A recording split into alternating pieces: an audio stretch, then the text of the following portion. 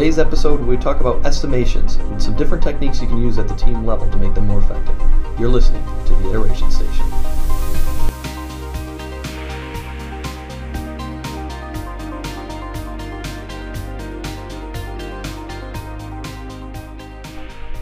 Welcome and thank you for joining us on today's Iteration Station episode. I'm your host, Jake Gasho, as always joined by Brett. Brett, how are you? Doing well.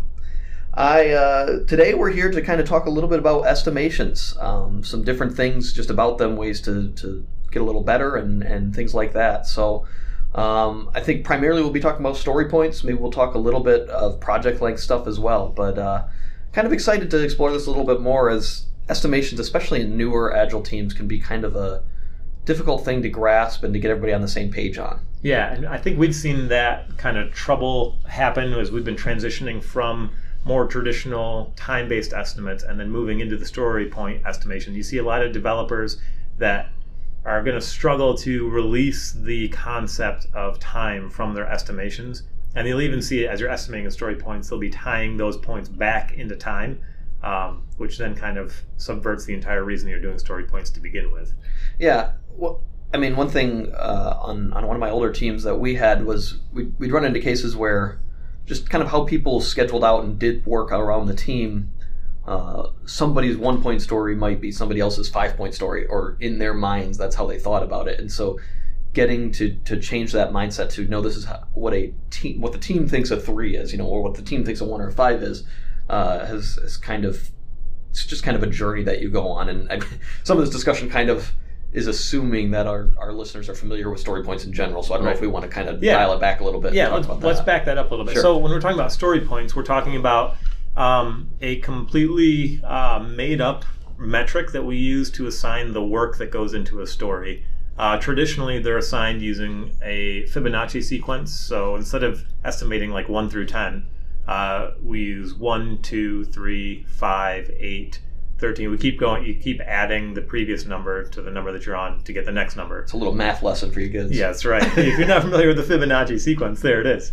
But the goal of that is it says that as the stories get bigger, as more work is added to whatever the task is that we're talking about, it becomes harder and harder to figure out exactly how much effort it is. So it increases the gaps in between those metrics. So the difference between a 5 and an 8 is smaller than the 8 and the 13, because as the story grows that large, there's more ambiguity that comes into it. So it kind of accounts for that. Yeah, I mean, the system has worked for us over the last 5-6 years here, so I think it's something that has been pretty well tested in industry. But at the same time, you see it just individual team levels have. I mean, every dynamic's a little bit different in how that works. So you see so many different challenges within an organization, especially if you have a leader or an executive leadership team that isn't like all in on Agile. They might try to just compare two teams. Here's which number's bigger, and then why isn't the other ones keeping up. Yeah. Have you had to deal with that in the past? The managers comparing the teams and their numbers and metrics? I don't think so ever directly, at least within from a development manager standpoint. I don't think we run into that. Maybe a few times in the past, but never really in our area have we had that direct comparison made. But we've heard about it. Certainly not even necessarily in other places in the organization, but at conferences and things, or just talking with other people in software development, kind of struggling through that. Yeah, I have served on a team as a developer, where we were being compared against a different team, and it was called into question, why is this other team delivering more points than you're delivering? But we had to continue the coaching upward, I guess, of these numbers are 100% made up, and they're all relative to the stories that we have in our backlog that are specific to our team. And so our velocity and our metrics you can't compare them to another team's metrics. It's such a hard thing to sell to someone who doesn't want to hear it. I mean, when they say, hey, their score is higher than yours, why aren't you scoring higher? And then your answer is, well, the points are all made up. Like, right, it's exactly. like an episode of Whose Line Is It Anyways? Yeah.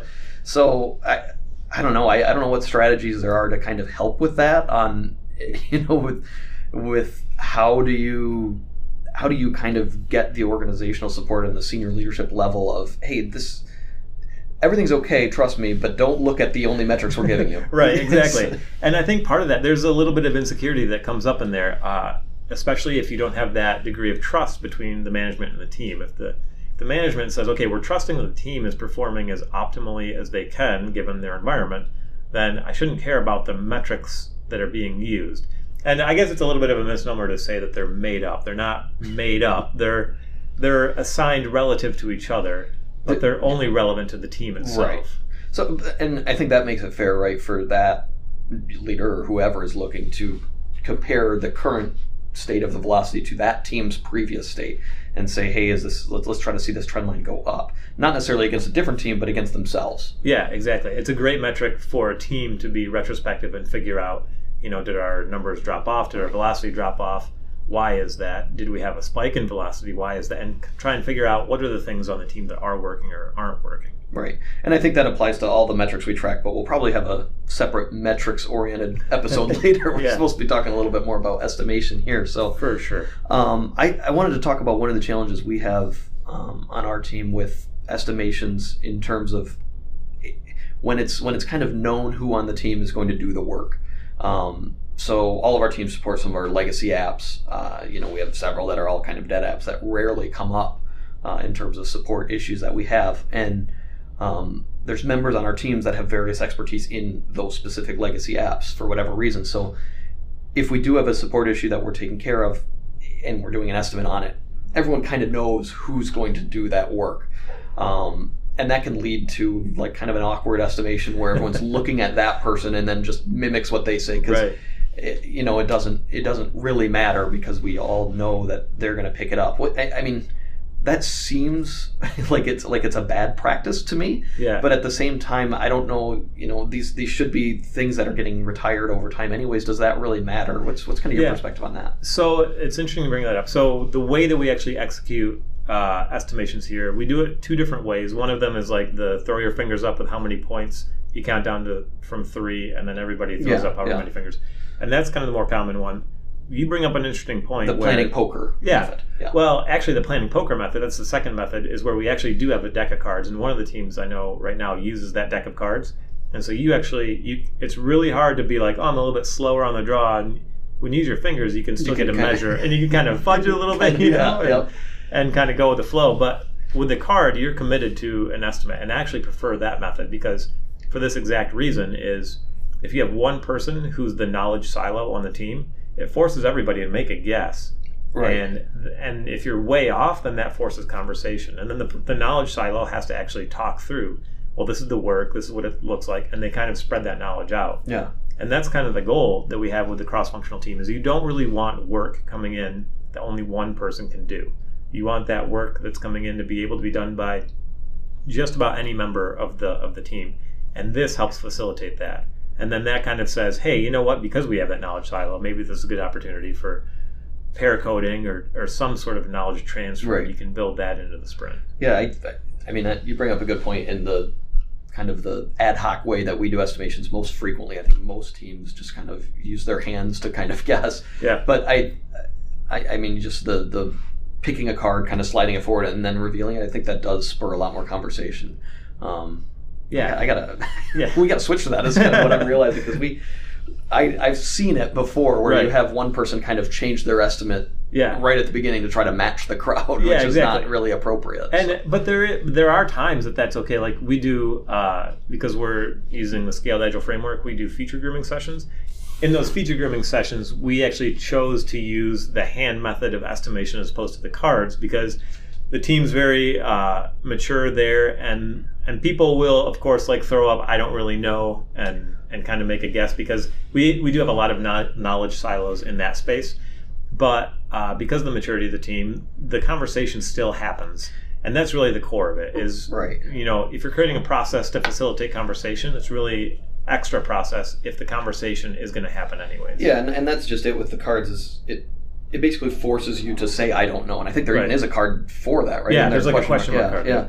So I think that prompts some of the discussion that can kind of make it happen instead of just like conforming to the most knowledgeable person, right? Yeah. So, that's good. That's a technique I need to start, encouraging the team to use because I think that will spur some of that conversation. Yeah, it's a good tool to have in the toolbox for sure. What about, so you talked about feature grooming and feature estimation a little bit. what are some differences that you see or that you kind of find that little unique bits between a normal sprint planning, a normal sprint estimation, and those longer term feature grooming type estimations? Yeah, that's a good question, because there's a lot more when it comes to the estimation and from a safe construct at the feature level than there is at the story level on the team. But in Scrum, Agile, you still have like epic estimations and things like that are kind of similar in scope, at least. Yeah. It's a lot harder, and because the people that are in the room at that epic or that feature level, they're not the same people as who's actually doing the work on the teams, and sometimes you're estimating different things. So at the feature level and safe, you're estimating things like business value and other things like that. So you're estimating the actual work a lot less in that format with the features and the epics. So it's good to have somebody, a technical representative, in the room who will kind of feed into the work level estimates. Yeah, and for us, we use team leads and an architect just to kind of cover some of those bases and bring in some of that technical knowledge that we might not otherwise have. Yeah, and that again is just to facilitate discussion, and it's a great opportunity for people who normally don't get exposure to the amount of effort to do something. They get to be part of that conversation, and they get to learn about different aspects of their organization that they normally wouldn't have exposure to. Right, and I think it cuts the other way too, because a lot of times our developers are mainly working with other developers, and so getting to hear from the product managers, some of the business stakeholders, just on kind of what's important to them, it can open their mind a little bit on what are these other things that we should be considering when we do this estimation. Should we bring up ideas of, hey, if we're already in this area of the code base or wherever, maybe we can quick slip in some of this stuff and fill out some of that for a little bit cheaper. Yeah. I think it just allows for more options when you're doing that estimation. Yeah, I think it's a huge thing. I think there's a big separation in a lot of organizations between what the business wants and what their actual goals are, and what the development teams are actually working on. And if you miss out on what that vision is or what the goals are from the business, if that doesn't get communicated to the teams, then the teams aren't going to have the context for decision making at their level. So that vision is huge, and that's one way that we can feed into that vision for the teams. That's another thing that we could do a full episode on, is kind of how the business and the team and the the IT department, if it's a big enterprise, kind of work together to fit in those priorities. But yeah, for sure. Just keeping it focused a little bit on estimations for today. I wanted to ask you, and we talked a little bit before we started recording, on just when you're estimating your story points, time versus effort, or what exactly are you estimating? Because this, especially in newer teams that are getting started up, or someone who hasn't been a part of an estimation, an agile estimation at all, gets really kind of confused about and can have a hard time kind of struggling with. Yeah, and there's some different methodologies or different ideas around how to go about making that change. If you look at the SAFE documentation, they talk about if you're a new team and you're first starting off, then you take each person that's on the team, and if you're doing a 2-week iteration, then each person gets 8 points. And so you can kind of loosely say, all right, well, that's 8. Every point is a day. Every point is a day, and then you've got 20% overhead in there. And so, but now you've directly tied that time to, or that point to time. And then when you start estimating, then you start saying like, oh, this is about a day, so it's 1 point. That's about 2 days, so it's 2 points. So you want to, if you're a Scrum Master or if you're on an Agile team, you want to do what you can to get away from that mindset of saying like 1 point is 1 day. You really have to take a look at the work itself and relative to each other, what's the size of the work. Because as soon as you start saying that 1 point is about 1 day, then you're tying those points to time. And we all know that we don't know the amount of work that's going to go into a story directly. And so as you get into a story, as you get into work, you're going to find things that you weren't expecting. And if you're tied to time, then you're communicating deadlines around the work, and you don't want to do that. You want to make sure you've got that room for ambiguity. You don't want there to be any confusion around, hey, we're doing knowledge work here. This isn't, line work where we know exactly how long it takes to do each step.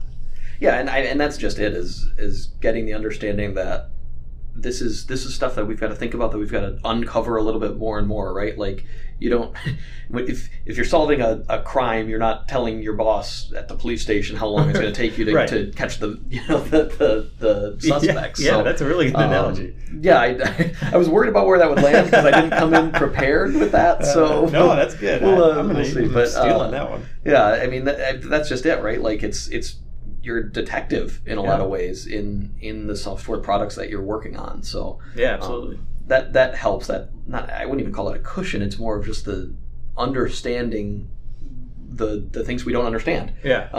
And being ready to adapt for those. Yeah. There's a certain amount of arrogance in saying this work will take me 8 days to complete, because you're saying I know everything that I need to know to be able to do this work, and it's going to take me 8 days. Yeah. It's kind of, it undermines the discovery of the software development process. Right.